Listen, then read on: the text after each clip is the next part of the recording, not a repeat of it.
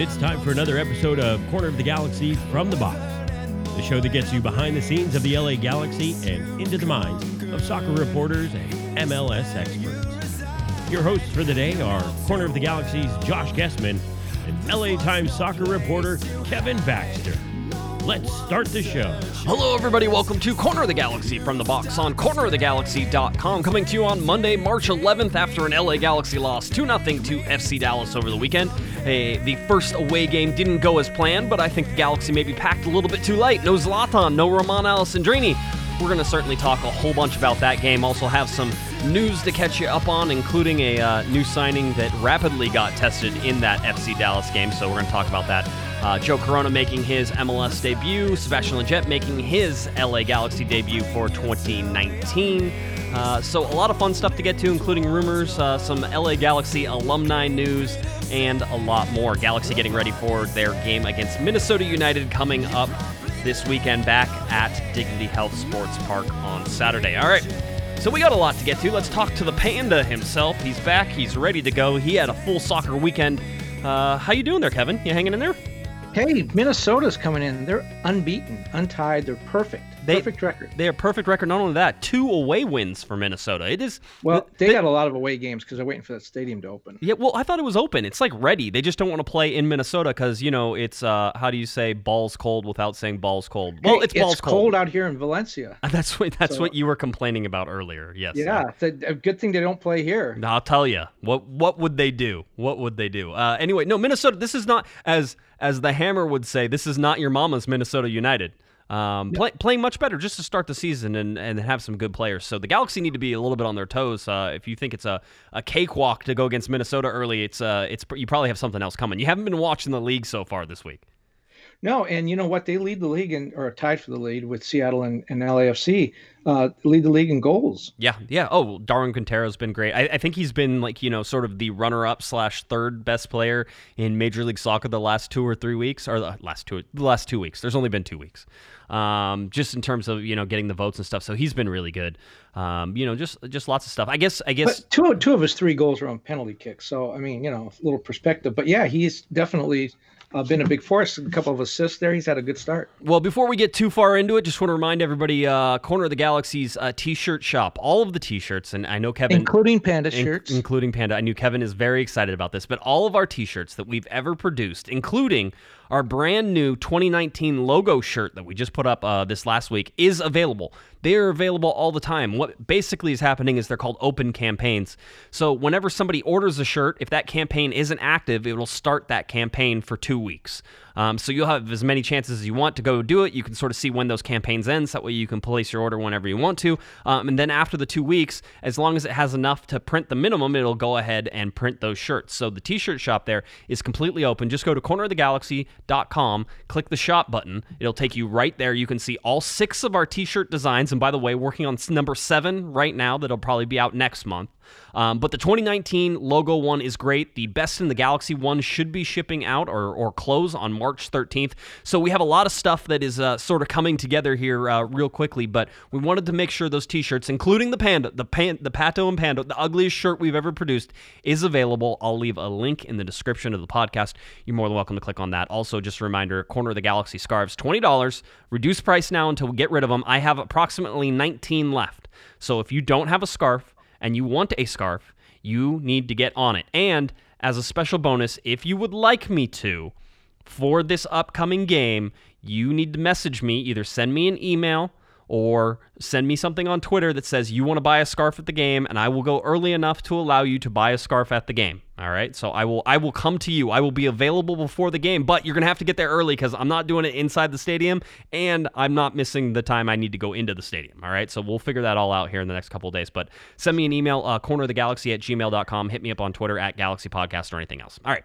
So how many, since this new campaign started, how many Panda and Pato T-shirts have you sold? Flying off the shelf, Kevin, as you once expected. We've sold a total of 1 since it's opened. Hey, that's good. Yes. That's better than 0. I think those are guaranteed guaranteed to print already, so I think that person who ordered There it you go. will get There their you go. shirt. So somebody was very excited. I think Peter was the guy's name who ordered it. Peter was like, I got my Panda and Pato shirt. I'm ready. That's right. Peter is a very intelligent guy. That is the ugliest Very shirt. smart. Ugliest. Lion. No, he is. He's gonna be the best dressed guy in his neighborhood. I would also like to remind everybody, Lion of Los Angeles shirts, that means they're open as well. And remember, these Lions of Los Angeles means that Lions are most happy in Los Angeles, and the correct number of Lions to have in Los Angeles is 9, and that explains the shirt completely.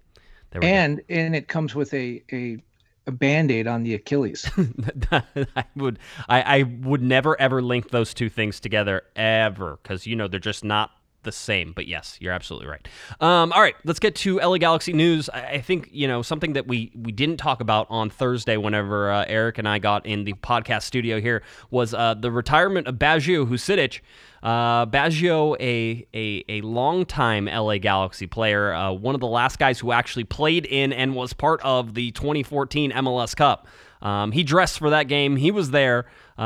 He's the last sort of link to that particular team. Except I think Juninho now, being he came back, will take over that mantle a little bit.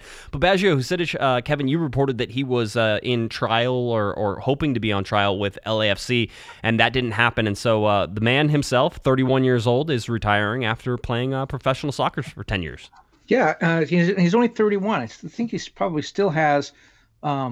Something to give. Maybe he'll try arena soccer, which I know we're going to talk about in a little bit. But the trial that he had with LAFC, this is the way I want to interpret this, because it makes a lot of sense to me, and I just want to think everyone's a good guy. I think Bob Bradley invited him in and gave him a week just to get him on the radar and let people know that Baggio was still out there. He wasn't ever going to hook on with LAFC. He wasn't the kind of player that I think that they wanted. But he got him out there, got him training, got him on the radar of other teams to give other teams a chance to call him into camp. I mean, he's a veteran guy, and guys like Bob Bradley appreciate the veteran players. Unfortunately, the strategy didn't work. Baggio did not hook on with anybody else, and then once the season started, decided that he was done and he'll move on and try something else. Maybe, like I said, arena soccer. Yeah, a pretty cool guy to talk to on a regular basis. A guy, very intelligent guy. Yeah, I was going to say intelligent, and not only that, but has a voice. Understands sort of things that he wants to stand up for and talk about. I know you had a bunch of deeper talks with him and had done some stories on Baggio and just his trip and journey to Major League Soccer, to the United States, and sort of what that means. So, I mean, if you're looking for a smart guy who could probably go on and do a whole bunch of stuff, Baggio Husidic sort of seems like he's that guy. Also, the vegetarian, the vegan on the team as well. So Galaxy missing out on some of that stuff now that bulletproof Baggio no longer with the LA Galaxy and hanging up his boots. So a little bit different, a little shift. Again, Kevin, it makes me feel old because I remember when Baggio Husidic came to the LA Galaxy and he plays, and now he's 31 and he's retiring, and that just seems like it's all too fast and too soon. Yeah, 31 seems young. And I was looking up Chris Pontius the other day and thinking about veterans on the Galaxy and guys who've been around. Chris Pontius is only 30. Wow.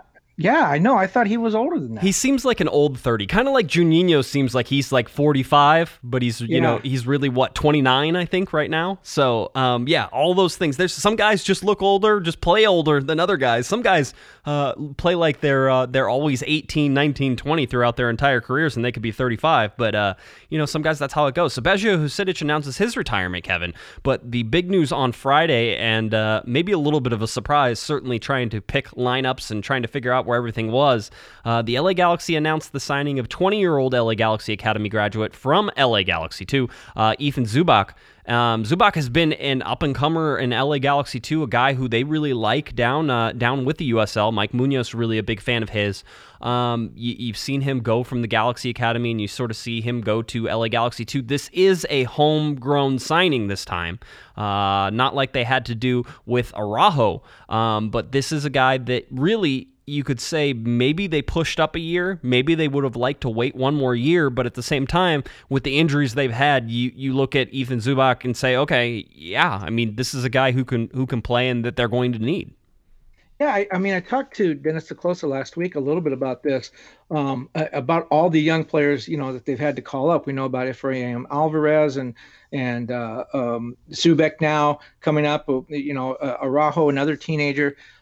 He said the idea was to give some of the young players a chance at the first team, maybe not a ton of minutes, but just a chance to hang around and train with the first team and see what it was all about. He said we never expected to be this many this early in the season, but the injuries and the inability to sign some more defensive help so far has really put them in a bad position, and they really had nowhere else to go. At least, these guys, some of them are probably going to play. Efrain Alvarez, we've seen him play.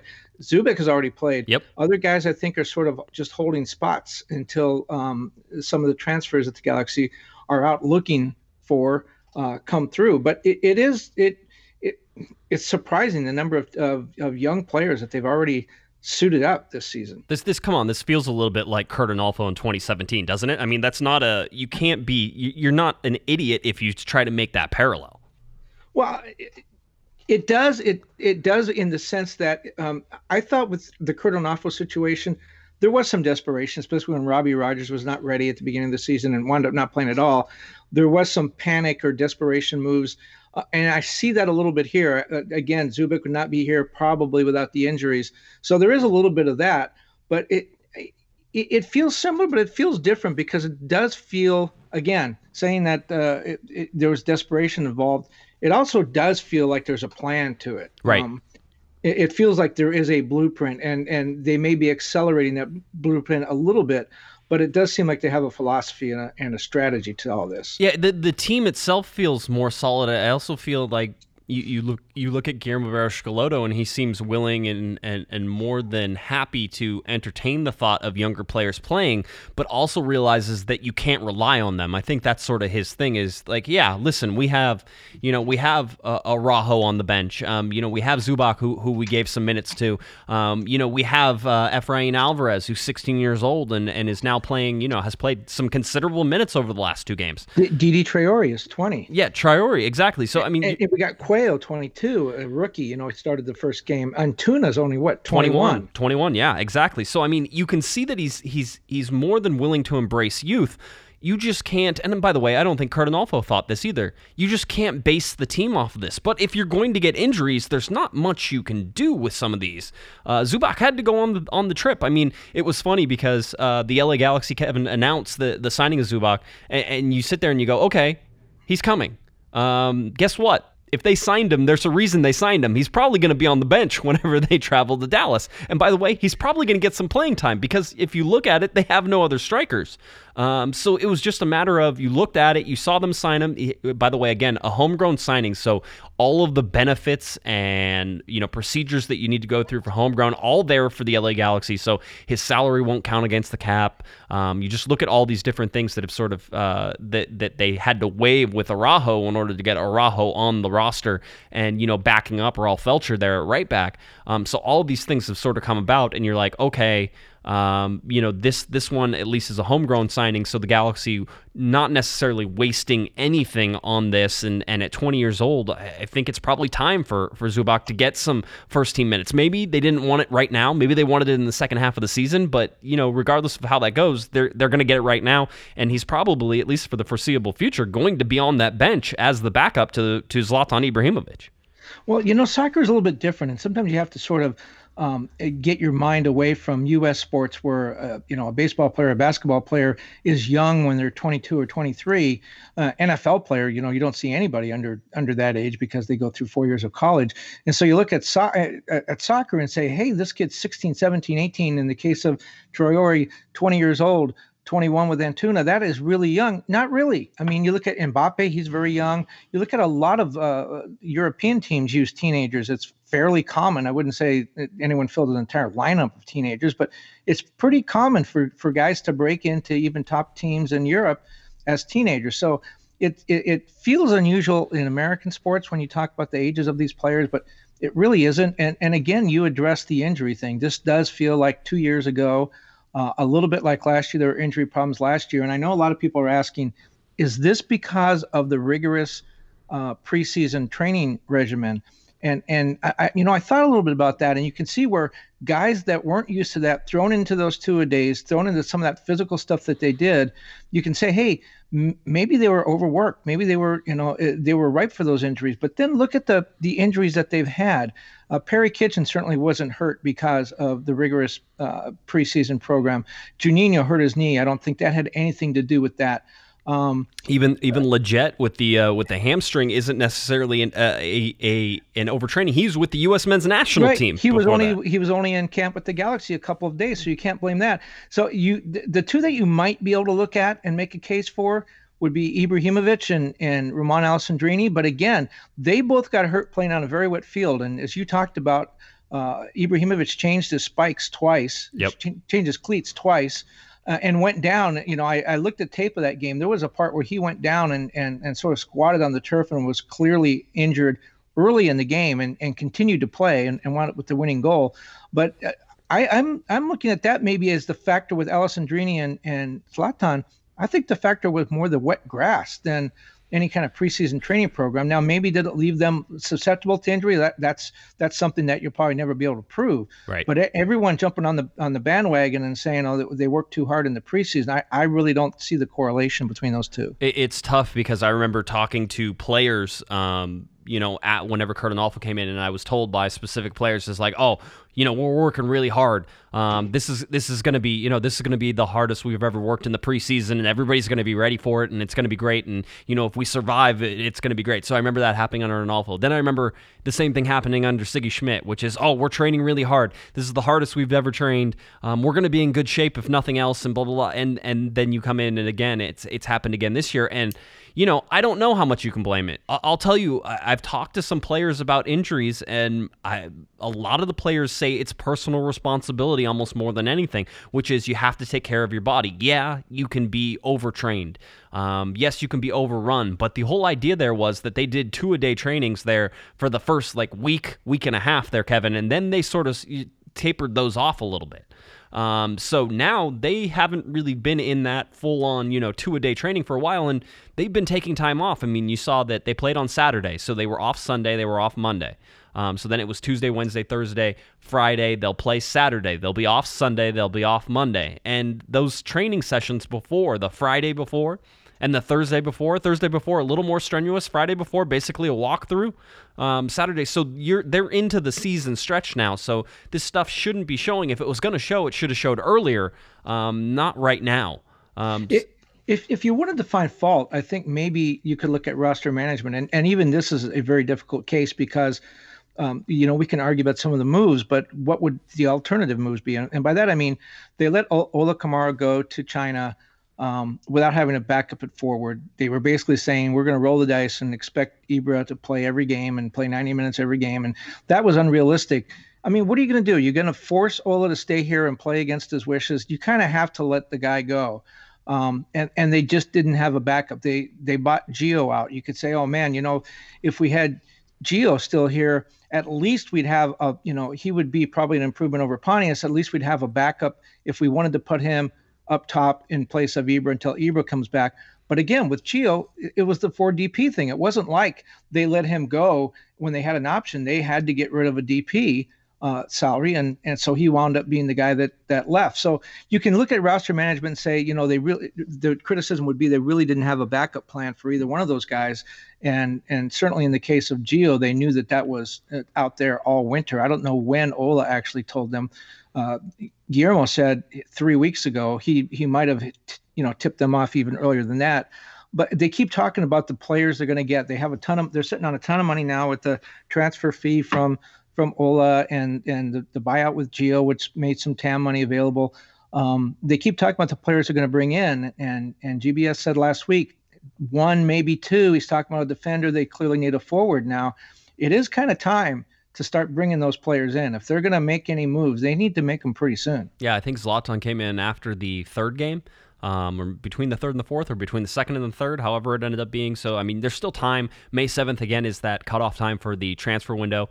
I think the rumors sort of keep pointing at a defender that the LA Galaxy may be targeting, and we'll talk a little bit more about that, whether that they should. But I want to get into this game. a little bit now that we're 20 minutes into the podcast. We should. Nobody else does. Nobody else wants to talk about this. It's an important. There's things you have to talk about. There's things you have to learn. You go into this, no Roman Alessandrini, which we knew. Zlatan was sort of a question mark going up until really Thursday or Friday, whenever they left for the game. You, Mr. Kevin Baxter, LA Times, reporting that Zlatan didn't make the trip. So that wasn't much of a surprise, really, whenever you look at it.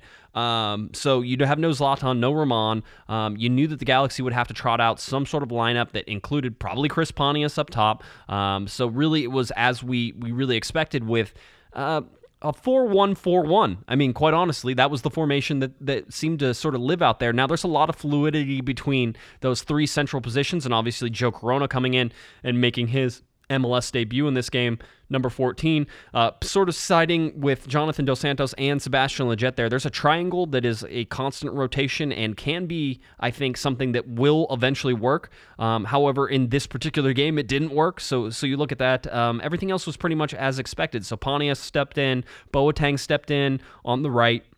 Antuna stayed in on the left. There's some question marks about whether or not putting Antuna on the right and Boateng on the left would have solved some problems, but Antuna is probably a stronger left-sided player, and Boateng, how much are you going to lose with him on the right versus him on the left? So those are all question marks you could sort of look. But I mean, ultimately, the Galaxy got outplayed. It was fairly competitive in the first half, but even in the first half, whenever you look at the possession and how much possession that FC Dallas had over the LA Galaxy, I mean, it's a dramatic number. Almost 65% possession for FC Dallas, 34% there, 35% for the LA Galaxy. That's a huge number, and the number of passes as well is like double. FC Dallas had double the number of passes of the LA Galaxy. They controlled the game from basically beginning to end. Outside of the last probably 10 minutes of the first half, the LA Galaxy were pretty much getting run over for this game. And I've seen a lot of stuff online. People are very unhappy with Joe Corona. I kind of feel like I want to cut him a little bit of slack. He'd only been in camp a couple of days. He'd only been around the team a couple of days. He was fit. He's a good player. He's going to make his mark before the season's over. Fitness wasn't a problem. It's adapting to his teammates and learning the style. And he's in the midfield. It's very important to have some kind of chemistry with your teammates, guys whose names he probably didn't even know when he took the field. So I kind of feel like maybe give him a little bit of time to get it acclimated. He shouldn't have been out there. If Juninho was healthy, if Alessandrini was healthy, he probably wouldn't have played. So he was going to play regardless. I'll tell you that right now. You think so? Oh yeah, because he's the central midfielder they wanted to bring in. He's going to play. There's no point in holding him off. I know he's going to play, but I just thought it was a little bit early. I mean, I think he should get to know like who number 7 is and who number 6 is, and find out their first names before they throw him out there. And he said after training, he talked about how he was fit and ready to play, but he didn't really understand. He needed to sit down with Guillermo and talk about the style of play and what they had expected of him, and he seemed a little uncertain about that. Yeah, I mean, there's always that, but I'll tell you right now, it's the same thing with like Polenta, and certainly Polenta is the target of much angst from LA Galaxy fans. You're not going to solve anything by not playing these guys. You just have to play. Polenta's been here all winter, though. I mean, he doesn't have the same excuse Corona does. Oh, he absolutely does have the same excuse. He hasn't played for 6 months before this, so like whenever you look at that, Corona's probably in better shape match-wise than Polenta is. And it's just, you got to play these guys. You can't just training. Yes, training's going to help. And certainly getting Lletget, Corona, and Dos Santos together on the training pitch, that way they can understand each other, is going to help. But it's not going to hurt you. And like you said, there's certainly with the injuries, but it's not going to hurt you to put him in there. He needs to learn it, and he needs to learn it fast. Now's the time. You don't go out and spend X number of dollars for a TAM guy and not play him. But one interesting thing about the game too is talking about Zlatan not playing. How important is Zlatan to the attack? Well, you look at the numbers, you can make an argument, but a couple of things. They were shut out on Saturday. First time they've been shut out since mid-August of last year in Seattle. It was a 5-0 game. Also, the last game that Zlatan missed. So the last 2 games Zlatan didn't play. The last 2 times the Galaxy were shut out. And in the 28 games that Zlatan has played, 14 of the goals that he scored have either put the team ahead or tied the game. Oh, yeah. So erased the deficit or put the Galaxy ahead. 14 of his last 14 times in 28 games. So you can really make, and then the game winner in Chicago, you can really make a case that when he's not on the field, Bingham's got to pitch a shutout for them to have a chance. Yeah, and Bingham wasn't put in the position to do that. I mean, made some saves that I thought were pretty good. I'm going to shock everybody. I thought the defense played pretty well.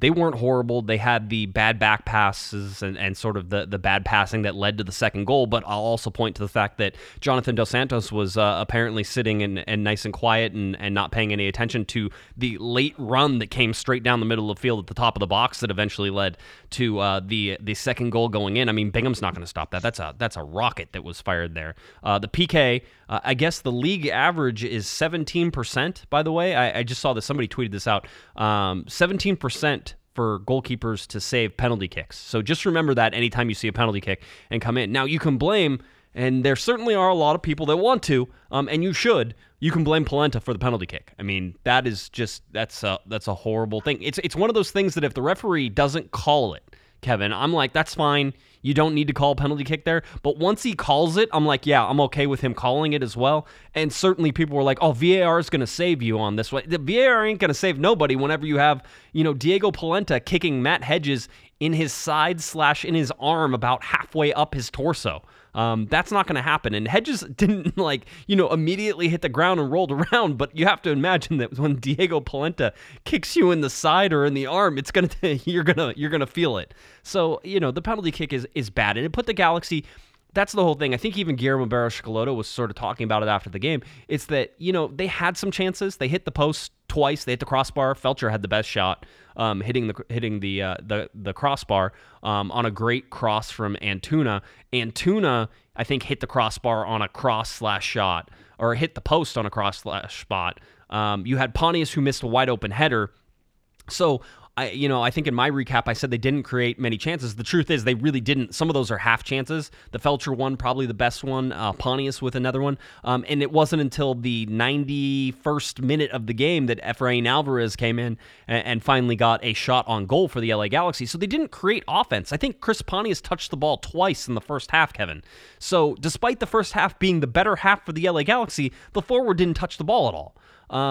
Yeah. On that Efrain play, he nutmegged a U.S. national team defender. That was pretty impressive. But on the Acosta goal, you talked about the second goal, the one where Jonathan kind of let him have too much space. And if you watch the replay, Acosta has a ton of space. But the reason he does is there was a great pass from the end line that looked like it was set up to be a cross that was going to come right into the box, which is where I think most people, especially with their left foot, would have sent that pass.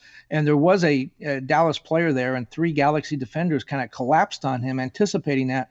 And the ball came all the way out to the top of the box. Yeah. I thought that was a great pass. Yeah. Now, someone should have followed him, but you can't forgive it, but you can almost understand why no one thought that the ball was going to come out to the top of the box, and they were collapsing on the guy in this, in the middle of the penalty area. Bottom line is that if the Galaxy defense doesn't cough up that ball, to begin with, then there's less of a chance of that happening, obviously. Dallas did a good job of pressuring. I thought Jonathan Dos Santos played fine. I'll tell you, my general takeaways are that Joe Corona, Jonathan Dos Santos, and Sebastian Lletget didn't look comfortable at all. Corona looked, fine.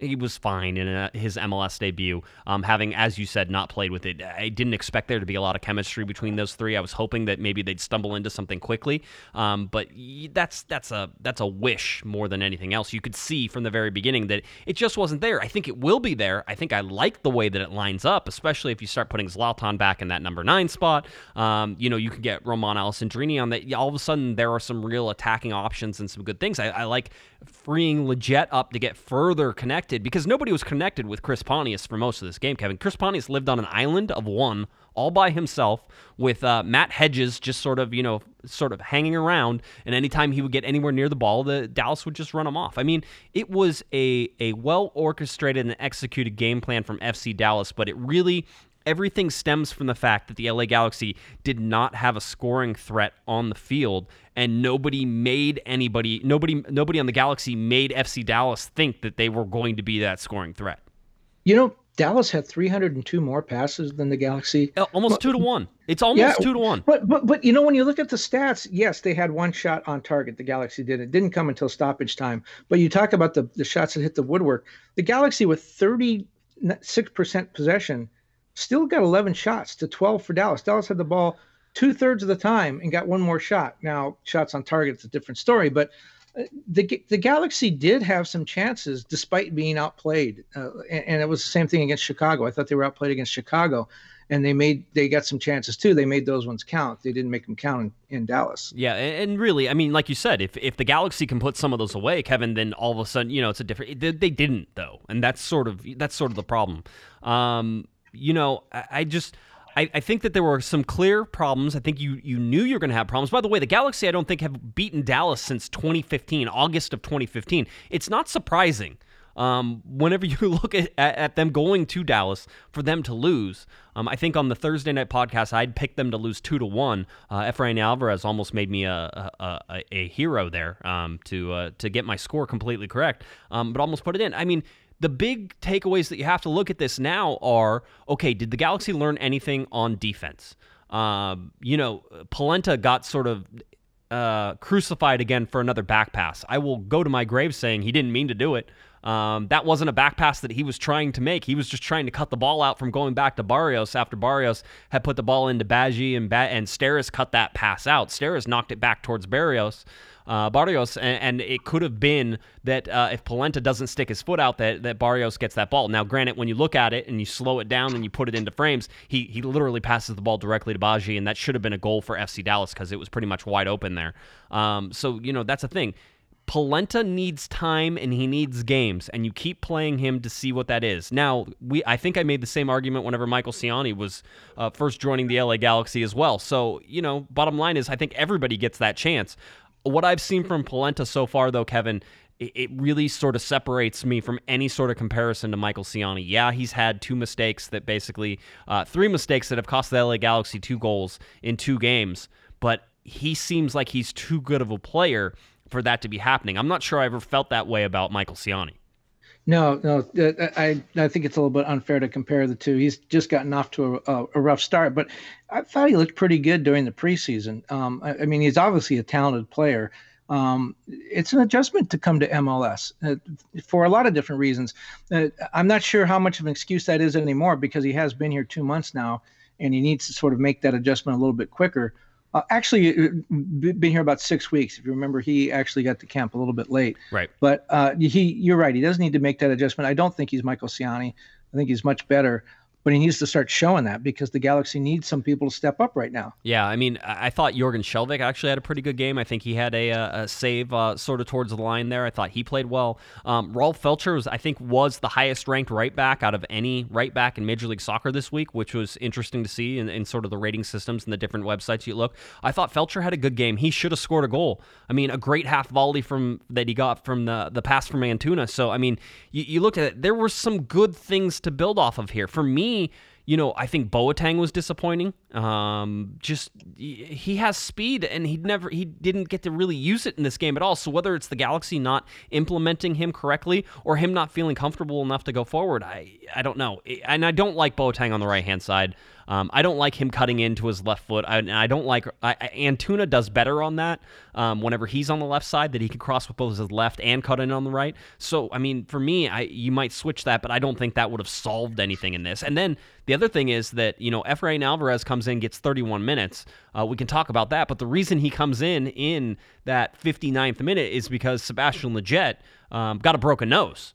So Lletget comes back from injury, Kevin, and now has a broken nose. I mean, this is nightmare. I feel sorry for this guy. Yeah, I mean, Becky G came on and had a big long Instagram post about how amazing this guy was and like he just can't get any breaks.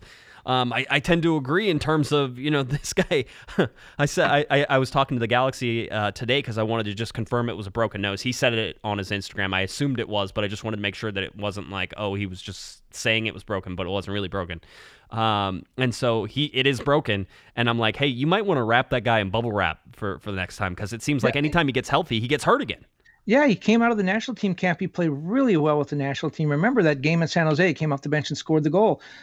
He looked really good. And the national team, Greg Berhalter and everyone with the national team, very happy with him. He comes back to the Galaxy fit, goes into that game with Vissel Kobe and gets injured. And now he comes back and plays 59 minutes and breaks his nose. Another thing with trying to get everyone healthy and on the field is you look at Scaleto's game plan and correct me if I'm wrong, like I know you're going to, but my impression was that he was supposed to come here and bring some of this possession-oriented, short passing, attacking in wave style, a little bit, maybe not the same tactical alignment that we've seen with Bob Bradley at LAFC or Tato Martino last year in Atlanta, but a much more attractive, much more sort of high-tempo attacking offense, again, possession-oriented, short passing.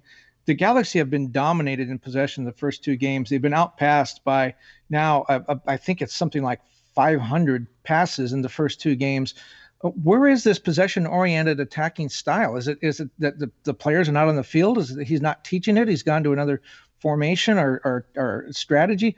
What's the deal? Because this is not what I thought we were going to get. Yeah, well, I'll say this. I don't think we know he says he doesn't have his players that he wants. I mean, we know this is not the team that he wants. So trying to hold him to anything is going to be more difficult to do this season than it will be in any other season whenever he can sort of try to mold this team into what he wants. Now, granted, having said that, he has brought in some players that have affected that. But remember what they were all talking about in preseason, Kevin, which is, hey, we just really started implementing the offense because all we were focused on was the defensive side of things. And I think that's what you're seeing still right now is this is an LA Galaxy team who is very focused on trying to be a defensive first. And I'll tell you, having some possession will certainly help because I think they have been inviting pressure both against Chicago and in this Dallas game. By not holding onto the ball, they're giving these teams way too much time to attack. And that's not going to work in the long run. And it's worked over, it worked over 90 minutes against Chicago,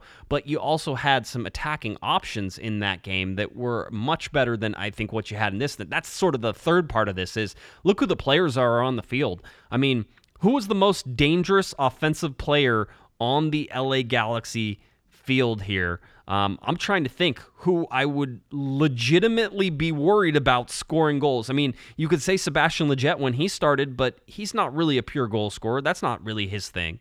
Joe Corona, I haven't seen enough of him to play to really say whether or not he's a true goal-scoring threat. Antuna is speedy, but he's not the goal scorer. He's going to pass off to the goal scorers. So who was the offensive threat on this team? And if you put Zlatan Ibrahimovic at the number 9, that answers a whole bunch more questions than it ever does. I think the Galaxy really need to look at, somebody's going to have to score more goals here, Kevin. I don't know who that is on this lineup right now if it's not Zlatan Ibrahimovic. Well, their leading active scorer is Daniel Steres, the center back. So there you go. But, you talk about implementing some sort of an offensive style and developing it and fine-tuning it and all those things that need to be done eventually. Look at the difference the team has between Zlatan playing and not. I mean, when he's on the field, obviously everything goes through him, and the strategy is pretty simple. Just get the ball to the big guy in front of the net. When he's not there, it's a whole different ball of wax. I mean, what do? Who is you have to create offense, and there's just not a lot of creators out there, especially if Alessandrini stays hurt. And we don't really expect to see him until if at all in March. But if he does come back in March, I think it would be the March 31st game against Portland. Yeah. At the end of the month. That would probably be the earliest we're going to see him. We're probably not going to see Kitchen before then. If then, I would expect Sebastian will probably play this weekend. I mean, it's a broken nose. He might have a little trouble breathing, but and especially given the midfield, I think we'll see him in that. Yeah, he might have one of those fashionable masks. That's what I don't know. I always don't know. I was trying. It's one of the things we'll find out in training is whether or not he'll just come back out, put a mask on and go, or if he has to let it heal a little bit for a week and then be able to put a mask on and go.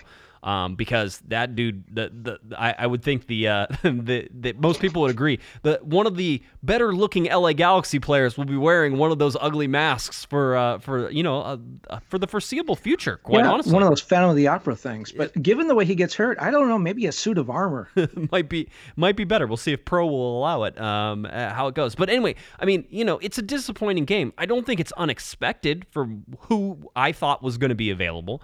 I don't think that there's anything in this that you sit there and go, oh, it's stuff we didn't know. It is stuff we knew. We knew the Galaxy would have trouble creating. They didn't create a whole bunch against Chicago, even though they scored 2 goals. They weren't scoring a whole bunch of goals in the preseason, so we knew that was sort of an issue as well. You go in here with a ghost crew almost. You have guys who maybe shouldn't be starting. Granted, I think that Lletget, Corona, Dos Santos midfield is going to be really good. I think the defensive line is actually going to be okay. I've liked Shelvik at left back. I've liked Steres. I think Steres has been one of the best players of the year over the first 2 games. Felcher has been good. Polenta has been fine for me. I know he had the 2 mistakes. I know those are things that he knows were big issues for him. Talking to Dan Steres after their first win, he was like, yeah, he knows he made a mistake, but he's not going to let it affect him. He's going to go back. And so, that's all you can do right now. And people screaming and shouting for the LA Galaxy to pull a ripcord on Polenta already. You're out of your minds. You're out of your minds. Play the guy. He's been out of soccer for 6 months. Play the guy. Let him get games. That's the only way he's going to get better. Well, they've expanded the playoffs this year. It's going to be 7 teams in each conference. So more than half the teams are going to go to the playoffs. Right now, Galaxy below the line. They're in 8th place. I was going to say, differential. went from 3rd to 8th. That's what these early season things certainly do. Early season matches. You know what? Look at San Jose. Holy cow. I thought San Jose was going to be good. They're 0-2 at home and have been outscored 5-1. Yeah, Minnesota took them to task. Who beat them the first week? I don't remember seeing that one. It doesn't matter. You can look it up later. But anyway, I think they get to keep the wooden spoon. They're not even allowed to have it. Remember? Didn't I tell you that story? They're not even allowed to have the wooden spoon because supposedly the Independent Supporters Council told me, or at least people who are on the Independent Supporters Council told me that San Jose is not represented on the council, which operates the wooden spoon, because San Jose stole the original supporter shield and they never gave it back, and so they're not allowed on until they give it back. Swear to God, this is all true things. This is controversy. It's craziness is what it is. I have some stats. At least we don't run on the pitch out here and punch players from behind. We try not to. I don't know. Scott French might jump down from the press box one of these days if somebody scores a late minute goal that will change his story. So you never know about that. Here's some stats that I was able to dig up after 2 games because Josh loves his stats. He goes way back. The Galaxy match the 2016 and 2018 years. Excuse me. It was 2018. We're in 2019, right? Yeah. Okay. 2016 and 2018. That's 3 out of the last 4 years. They've gotten 3 points from the first 2 games. So 2016, 2018, and 2019, they have 3 points after the first 2 games. Only four times in team history have they won the first 2 games. Okay, so only 4 times have they had 6 points after 2 games. That was in 96, 2000, 2002, which was an MLS Cup year, and 2010. Let's see, only been held without points through 2 games 3 times in club history. So having 0 points through 2 games was 1997, and 2001, and 2017. But 9 other seasons have had 4 points or more through 2 games. So basically what I'm trying to say is 15 of the 24 seasons have started with the LA Galaxy earning at least 3 points from the first 2 games. That's 62, almost 63% of the time for the LA Galaxy. I thought that was all I could really glean off of those stats that I was able to grab. If you look at the standings, I mean, talk about parity in MLS, only 3 teams started off the season with 2 wins, winning their first 2 games. You would think the odds are that it would be better than that. But only 3 teams. Unfortunately for the Galaxy, they're all 3 in the Western Conference. Yeah, I was going to say the Eastern. Seattle, Los Angeles, and Minnesota United have all started unbeaten. I was going to say if you go over to the Eastern Conference and it's more spread out there. There's nobody has won both games. So right. Interesting. It's really interesting to sort of see how these stats start from the very beginning. Obviously, it's a new year, and you look at this and everything happens. Like you go from 3rd in the Western Conference as the LA Galaxy. We're now down to 8th after 1 game. So it's always fun to sort of see him jump around and move around and do that type of thing. All right. Anything else from the game that you really want to touch on, or should we move on? I guess we could move on. Okay. Rumors.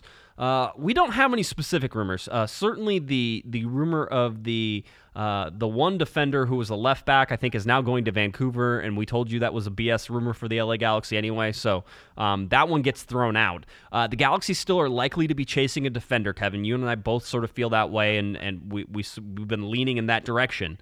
But that could change. I mean, it depends on how serious Ibrahimovic is hurt, and Achilles is, he's 37. Let's just say that, and he's coming off that reconstructive knee surgery. So I don't know how that affects the Achilles, but it just does give you the sense that maybe he is a little bit more brittle than another player might be. But these Achilles and hamstrings are 2 things, especially for someone who has to run, these things can linger. He can feel better. He can feel good enough to play, but he may never have that explosive speed that he really needs.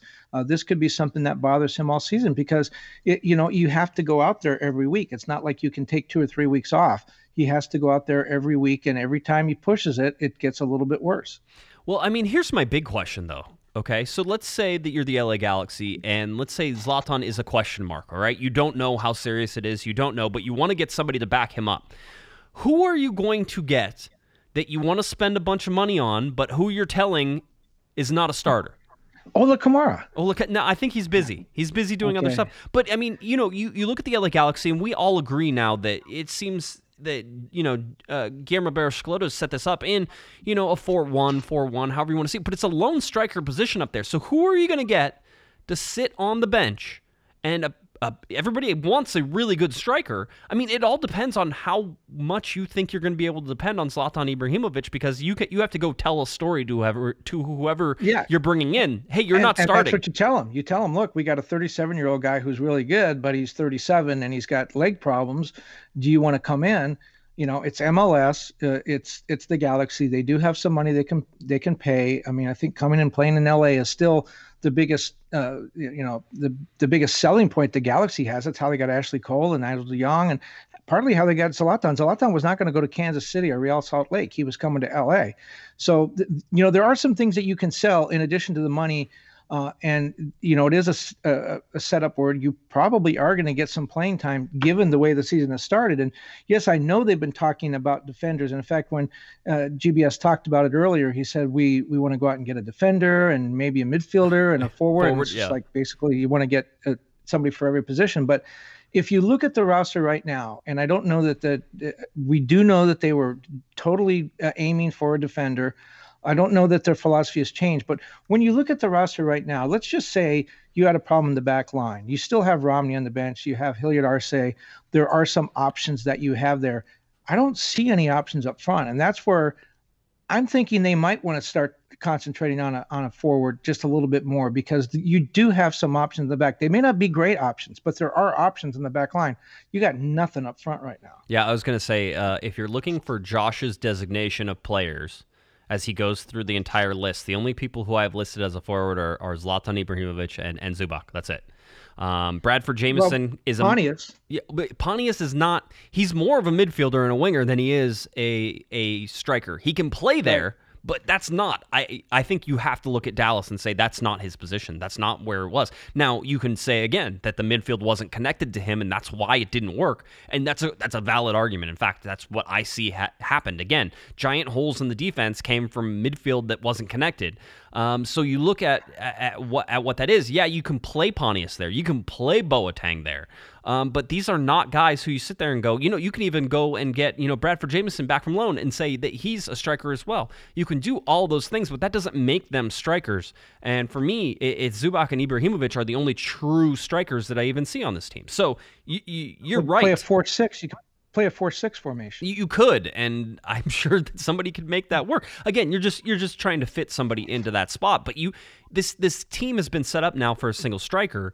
So you go, okay, that makes some sense. Now, what are you going to do with that single striker whenever it's Zlatan Ibrahimovic and maybe you can't count on him? Again, trying to sort of predict what his health is going to be like down the road is a little bit like looking into the crystal ball.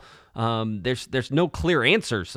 Try again later. The Magic 8 Ball says, outlook not so good. I don't know what it says, but you have to start planning for this. And if you're the LA Galaxy, you're going to need to spend big money on a player who might not be a regular starter, who will get some minutes towards the end of games, certainly whenever the Galaxy maybe are losing and they can bring in two strikers, or whenever they're winning and they can bring Zlatan off to give him a rest. That's something you can do. Or you can say, when we play, whenever we play on turf, you can be our striker as well, because Zlatan doesn't play on turf. Right now, the Galaxy don't have an answer to that question. And in my mind, depending on Ibrahimovic's health, Kevin, is how urgent you figure out whether or not you need a defender or a striker, and whether or not you can wait for one of those for the summertime when there possibly are a lot more players that will be available, or whether or not you have to do it now. For me, I would think that maybe a striker is more pressing need, and that the defender is somebody who you might be able to wait for for the summertime, because there's a bunch of defenders on this roster, as you pointed out. Well, who was the leading scorer in the preseason? Do you remember? Leading scorer in the preseason was I have no idea. Ola Kamara. Ola Kamara. He's not. I don't think he's with the team anymore. No, that's what I heard. I think he was going to go to Sporting Kansas City, but that didn't happen. No, he's with the Pandas now. Oh, lucky him. That's right. That's exactly right. Went to China. That's why he went. I understand. That is. I'm sure. He said, "Where do they have pandas?" And then they said China, and he was off. He was off. That makes some sense. All right. No, I mean this is that interesting thing, Kevin. You got to try to figure it out. I mean, these are the priorities that the LA Galaxy have right now. What are they going to do with those priorities, and how do they go forward? And with that money, they have to spend it wisely. And how do they do that? All right. To alumni news. Alumni news. Yeah, we talked about this earlier. Yeah, Jermaine Jones back into soccer? Could he be coming back to the LA Galaxy? No, he's not coming back to the LA Galaxy, but Jermaine Jones is joining the Ontario Fury of the, Major Indoor Soccer League? I always forget the Arena Soccer League. Major the Major Arena Soccer League. That's kind of what we hinted at earlier. He is going to be playing against Landon Donovan. That's right. Right. Anytime now. Yeah. So you have Jermaine Jones, who will join Ontario. Landon Donovan down with the San Diego Sockers. They will actually be playing against each other. You might want to get your tickets now. I don't know how quickly Jermaine is getting everything into gear and working, but I would have to imagine he's going. Thursday, April 4th, the Ontario Fury host the Sockers in the Inland Empire, so you're going to want to check that out in Ontario. So again, Thursday, April 4th, Landon Donovan, Jermaine Jones. The grudge match continues, I guess. You were telling me that Landon's actually been playing pretty well, as I would imagine he would be. He's played 3 games for the Sockers, and he has 3 goals and 6 assists, 9 points in 3 games in the Major Arena Soccer League. Always fun on the alumni news there. Giassi Zardes got 2 goals over the weekend, if we're also doing some alumni news. Kevin, you had him as your number 1 MLS player of the week. And you had Carlos Vela as number 2, and I had Carlos Vela as number 1, and Giassi Zardes as number 2, and I was right. So, you were right. I always feel sheepish voting for the hometown guy because I just feel like when I turn that ballot in, everyone thinks I'm just honking the hometown guys. And so maybe that hurt Carlos Vela in the voting a little bit. I always have a problem of the game I watch in person. Like if I'm at a game in person, I'm like, oh, there's no way there could have been a player of the week from this one. Outside of Zlatan going off for 2 goals in his MLS debut, I'm like, oh, that one's easy. I know who the winner is. We don't even have to put a 2. In that one. But, it is weird. There's some sort of bias of actually watching the game in person where I sit there and go, there can't possibly be a player of the week here. It's impossible. So, yeah, it was interesting. And that's the North American Soccer Reporters along with the fan vote this time. So 75% media, 25% fan vote for the MLS Player of the Week. I think we'll continue to try to tell you who we vote for if we remember to actually do it. So we try to do it. Yeah.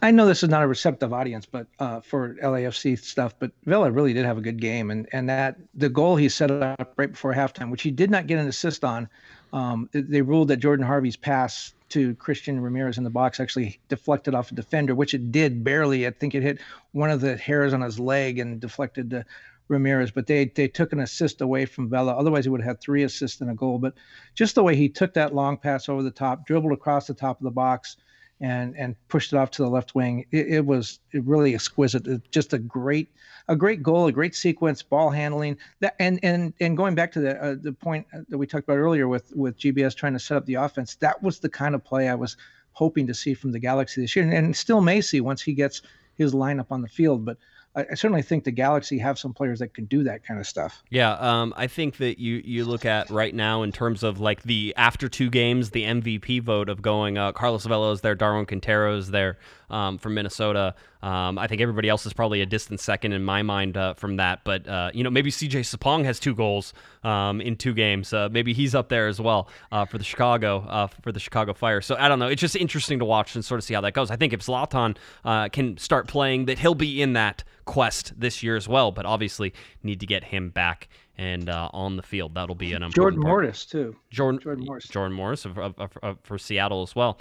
And by the way, the big surprise over the weekend, FC Cincinnati getting a point at Atlanta United, the defending champs against the guys who got blown out in the first week by Seattle, a 4-1 win for Seattle over FC Cincinnati.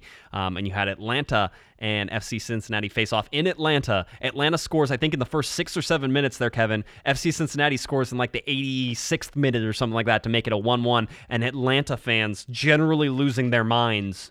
Now were they booing? Because I've heard that they were booing their team, and then I've also heard they were booing the Cincinnati goalkeeper for time wasting. You know what? The whistle blew. People started walking off, and at least on the telecast that when I was watching, there were some boos coming out. So I don't know who they were booing, but it certainly sounded like they were booing their team after a loss, or maybe they were booing the coach. All of these things could possibly be, but there was booing going on in Atlanta, and quite honestly, I was rooting for the story of Atlanta doesn't get the full points against FC Cincinnati and watch the meltdown ensue, and so there was some of that online meltdown. It was enjoyable. When it's one thing when there's 22,000 fans at Banc of California or 25,000 fans at StubHub, but when there's 70,000 fans in an indoor stadium booing, it's pretty loud. Yeah, it's pretty noticeable. It is. It can be. The LA Galaxy training schedule for this week. They were off on Monday as we recorded today. They will train on Tuesday, Wednesday, Thursday, Friday, and then the match at 7:30 p.m. Again, LA Galaxy versus Minnesota United. This game, 7:30 p.m. kickoff time on Saturday, March 16th, my mom's birthday. Happy birthday, Mom. Dignity Health Sports Park, Spectrum Sportsnet, and I believe Spectrum Deportes on the television. Is your mom coming to the game for her birthday? No. She would. We could sing happy birthday, and she'd get like a sombrero on her hat. She's coming back from free dessert. She's coming back from spring training that day. She is out watching the Angels play in Tempe and all around Arizona. That's what she likes to do for her birthday almost every year. Go to spring training in Arizona. And I used to do that. I used to go to spring training. People paid you for that. That's how it works. Yeah, I know. All right, let's get to some questions before we go. Carla asks, do we have a Ciani 2.0 with Polenta? 2 mistakes, 2 goals. What do you think? Actually, I think it was 3 mistakes, 2 goals, but who am I to judge? I think we've already sort of touched on this one, Kevin. For me, I do not feel like they're even in the same ballpark. Maybe results-wise, you can make that argument. I'm just not in the panic mood or panic mode at all with the LA Galaxy, the defense, or with Polenta in general. No, and I think we talked about this before when I had a chance to meet with Roman's agent in Marseille on my recent trip to France. One of the things he told me is he was very adamant with the Galaxy, saying, do not sign Michael Ciani. Please do not sign him. And if you do, don't sign him for more than a couple months. And the Galaxy signed him for 1.5 years, and we know it. So it wasn't a surprise to anyone that knew him. I think Polenta needs a little bit more time to prove or unprove himself, as the case may be. All right, let's go to Darius now. Darius writes in, he says, is it likely the Galaxy recall Bradford Jamieson to fix our striker problem? Here's my response, and I will try to be as respectful as I can with the response. Kevin, in my mind, Bradford Jamieson does not solve any striker problem the LA Galaxy have other than he's a body to put in there. Zubac, in my opinion, is probably just as well-suited, maybe more well-suited, because he actually plays the position than Bradford Jamieson does.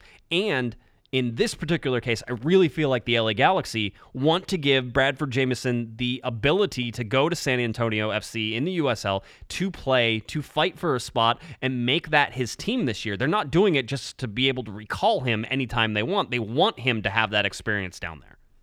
Well, Robbie Keane was around last week. We could have got him in uniform. Robbie Keane or Edson Buttle isn't doing anything right now. There's lots of guys who aren't doing anything. I mean, I'm not doing anything. They could call me in too.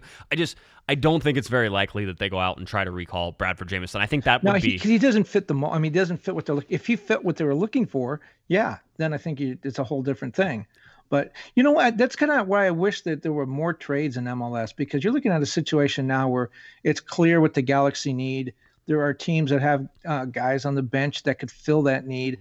It would be great to, I suppose the mechanism is there, but you just never see these kind of trades like you do in other sports. You know what? You talk about it, and one of the reasons that it doesn't happen very often is you touched on it, is that there are guys, listen, in Major League Soccer, the guys on the bench aren't necessarily like, it's not like baseball where a guy on the bench really could be starting for another team. In Major League Soccer, usually the guys on the bench aren't really starters on anybody else's team. They're also bench players. So you could trade a bench player for a bench player, but very rarely is there someone somewhere in Major League Soccer who's sitting on the bench that could definitely be a starter in Major League Soccer. I really feel like that might be one of the reasons you don't see those trades very often.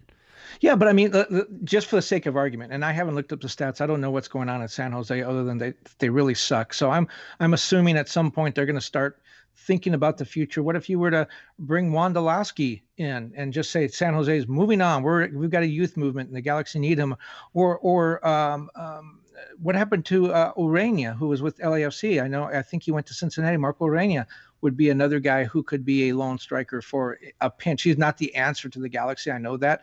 Ibra is the answer, but a guy that could play that position probably, fill what the Galaxy needs better than Pontius could, or even Zubek, who's a young kid.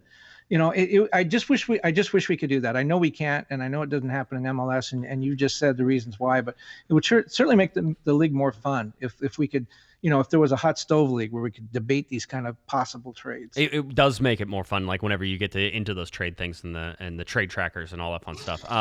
Juan writes in and says, why not play Corona ahead of Sebastian Lletget in the formation? I think he has better vision than Sebastian.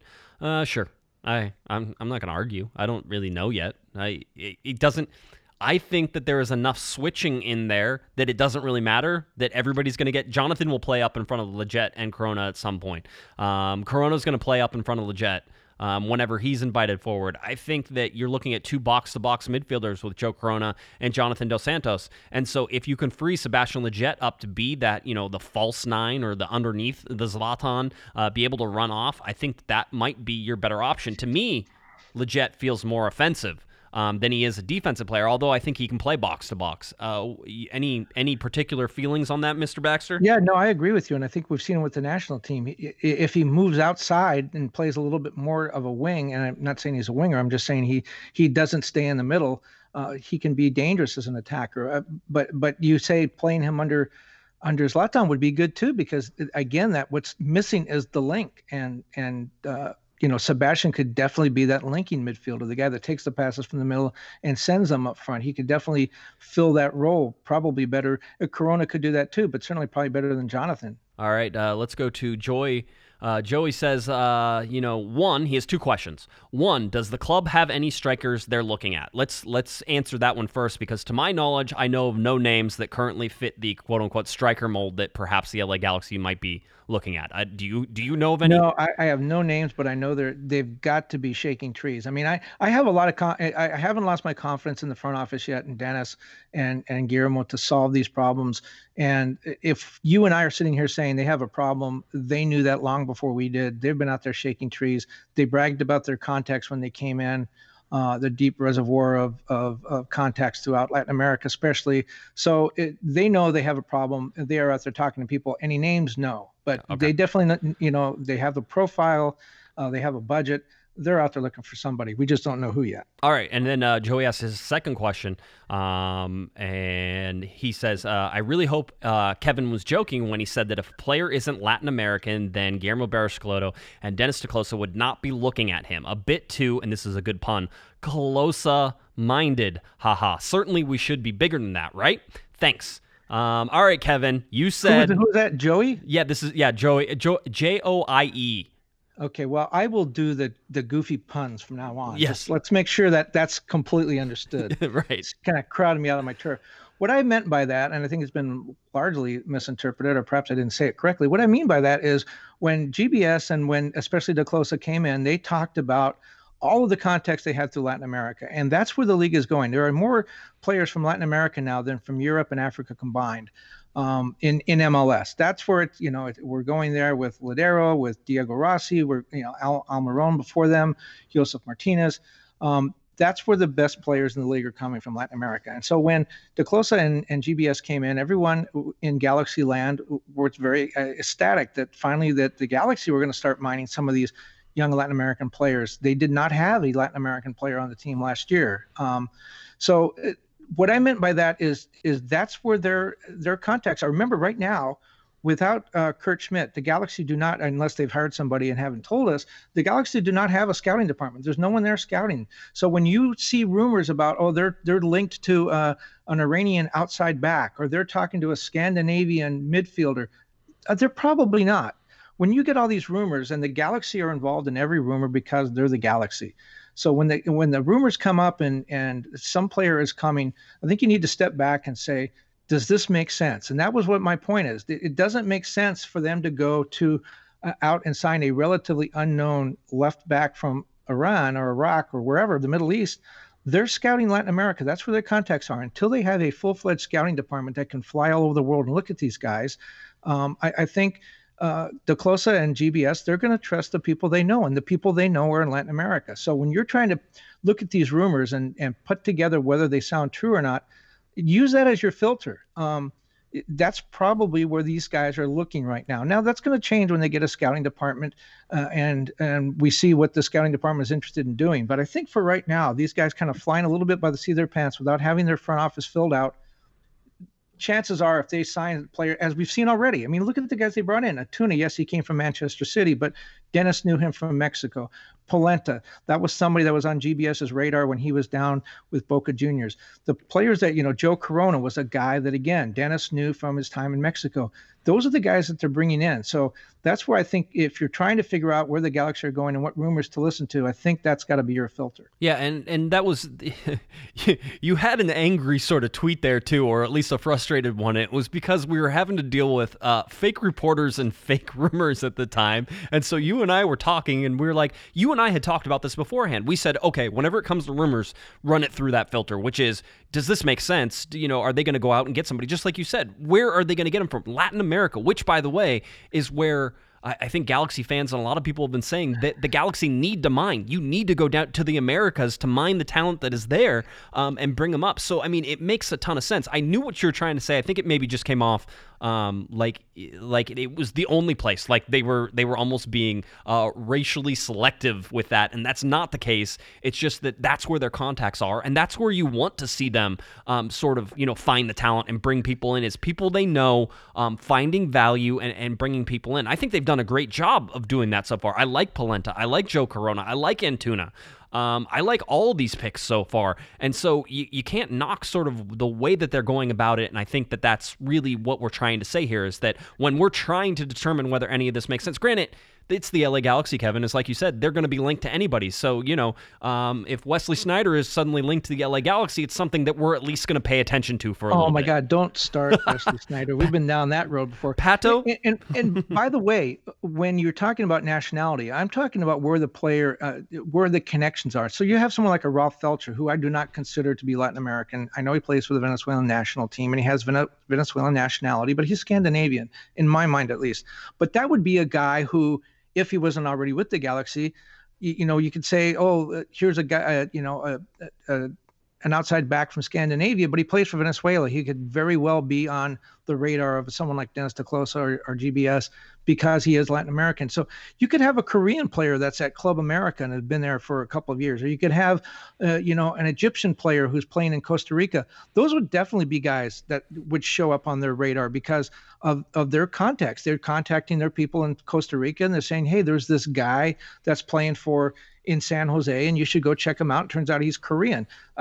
So when I say coming from Latin America, I'm not saying that the nationality has to be Latin American. I'm just saying they need to have some connection to the game in Latin America, I think, at this point, to get on the radar of the Galaxy. Yeah, it makes some sense for me. All right, last sort of question here is from Henry. Henry says, 2 weeks in and I'm seeing people hit the panic button. He says, I'm not one of them.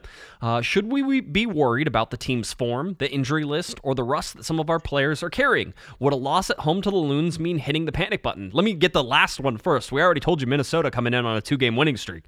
They're a better team this year. They should be a better team. Darwin Quintero is going to be I imagine, a factor for MVP this year.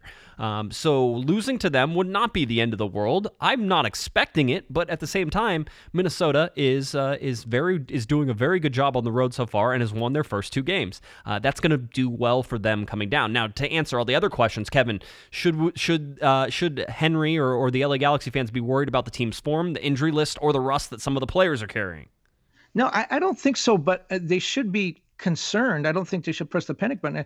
It depends on how the front office adjusts to this and how long-term some of these injuries are. If Roman's going to miss another month, which I don't think he will, or if Zlatan really is, if this Achilles thing really is bad, how does the front office adjust to it? If they don't do anything, which has kind of been the answer in the last couple of years, if they don't do anything, then yeah, I think you should worry a little bit. But Remember, 7 teams make the playoffs this year. It's a little bit more forgiving.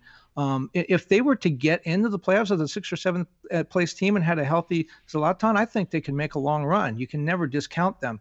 However, the question also asked about Minnesota, should they worry about Minnesota? Minnesota's a pretty good team this year, but after Minnesota, then they play Portland, who made the MLS Cup final last year. They have Vancouver, then they have a very weak Philadelphia team. Houston, Minnesota again, Real Salt Lake, a playoff team. The Red Bulls, who won the Supporters Shield.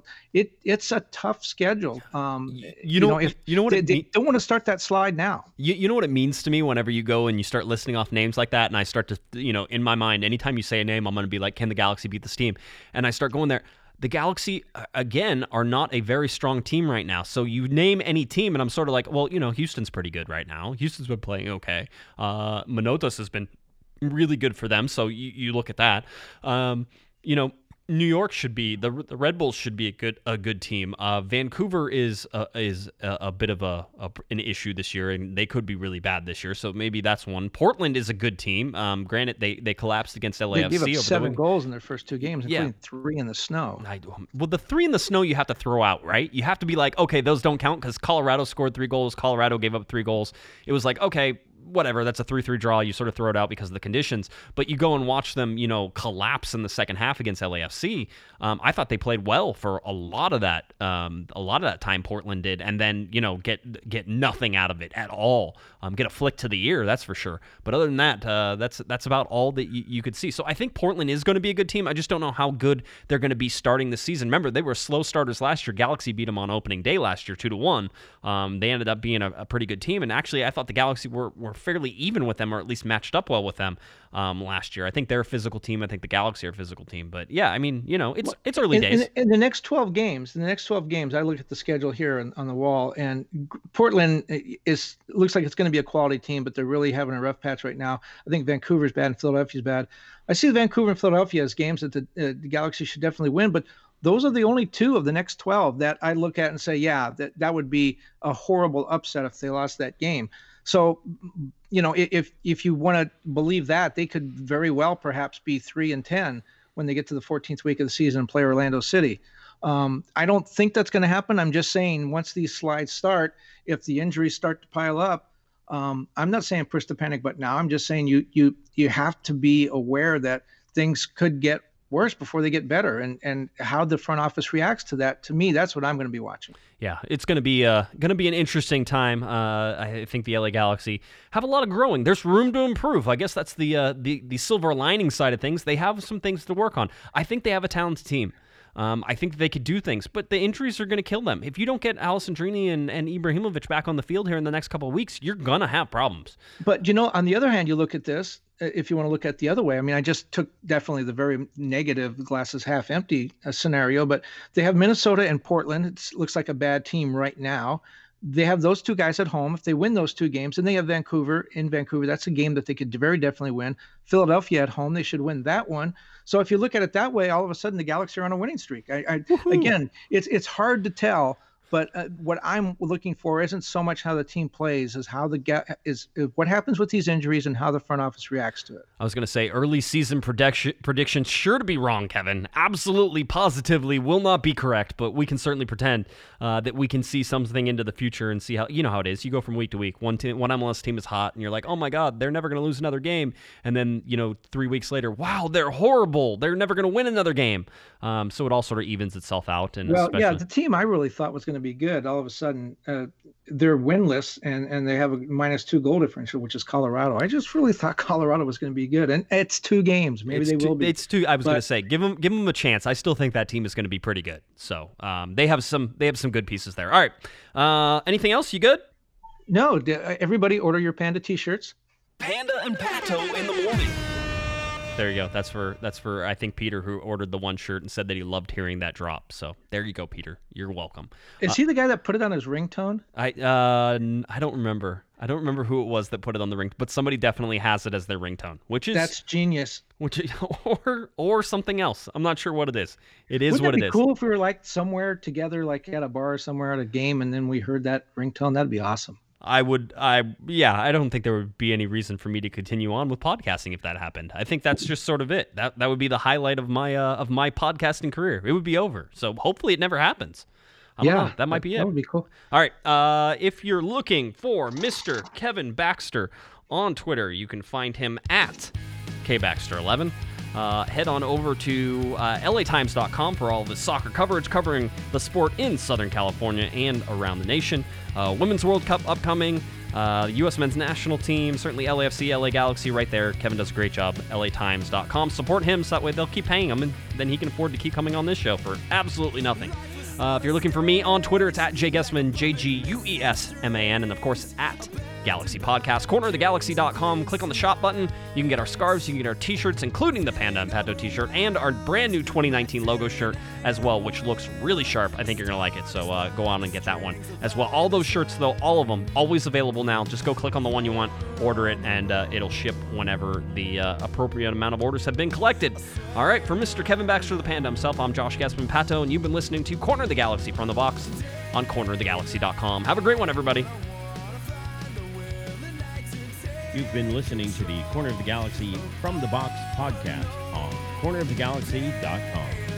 You can follow the show on Twitter and Instagram at Galaxy Podcast. And be sure to check out and subscribe to iTunes, Stitcher, and Facebook by searching for Corner of the Galaxy. And for all of your independent LA Galaxy news, discussion, and entertainment, including this podcast, head on over to cornerofthegalaxy.com. Fans, thanks for listening. We ask that you be kind and courteous to your neighbors as you leave the podcast. We thank you for joining us and look forward to seeing you again. Until then, I'm Michael Araujo, and on behalf of the entire Corner of the Galaxy crew, goodbye, everybody.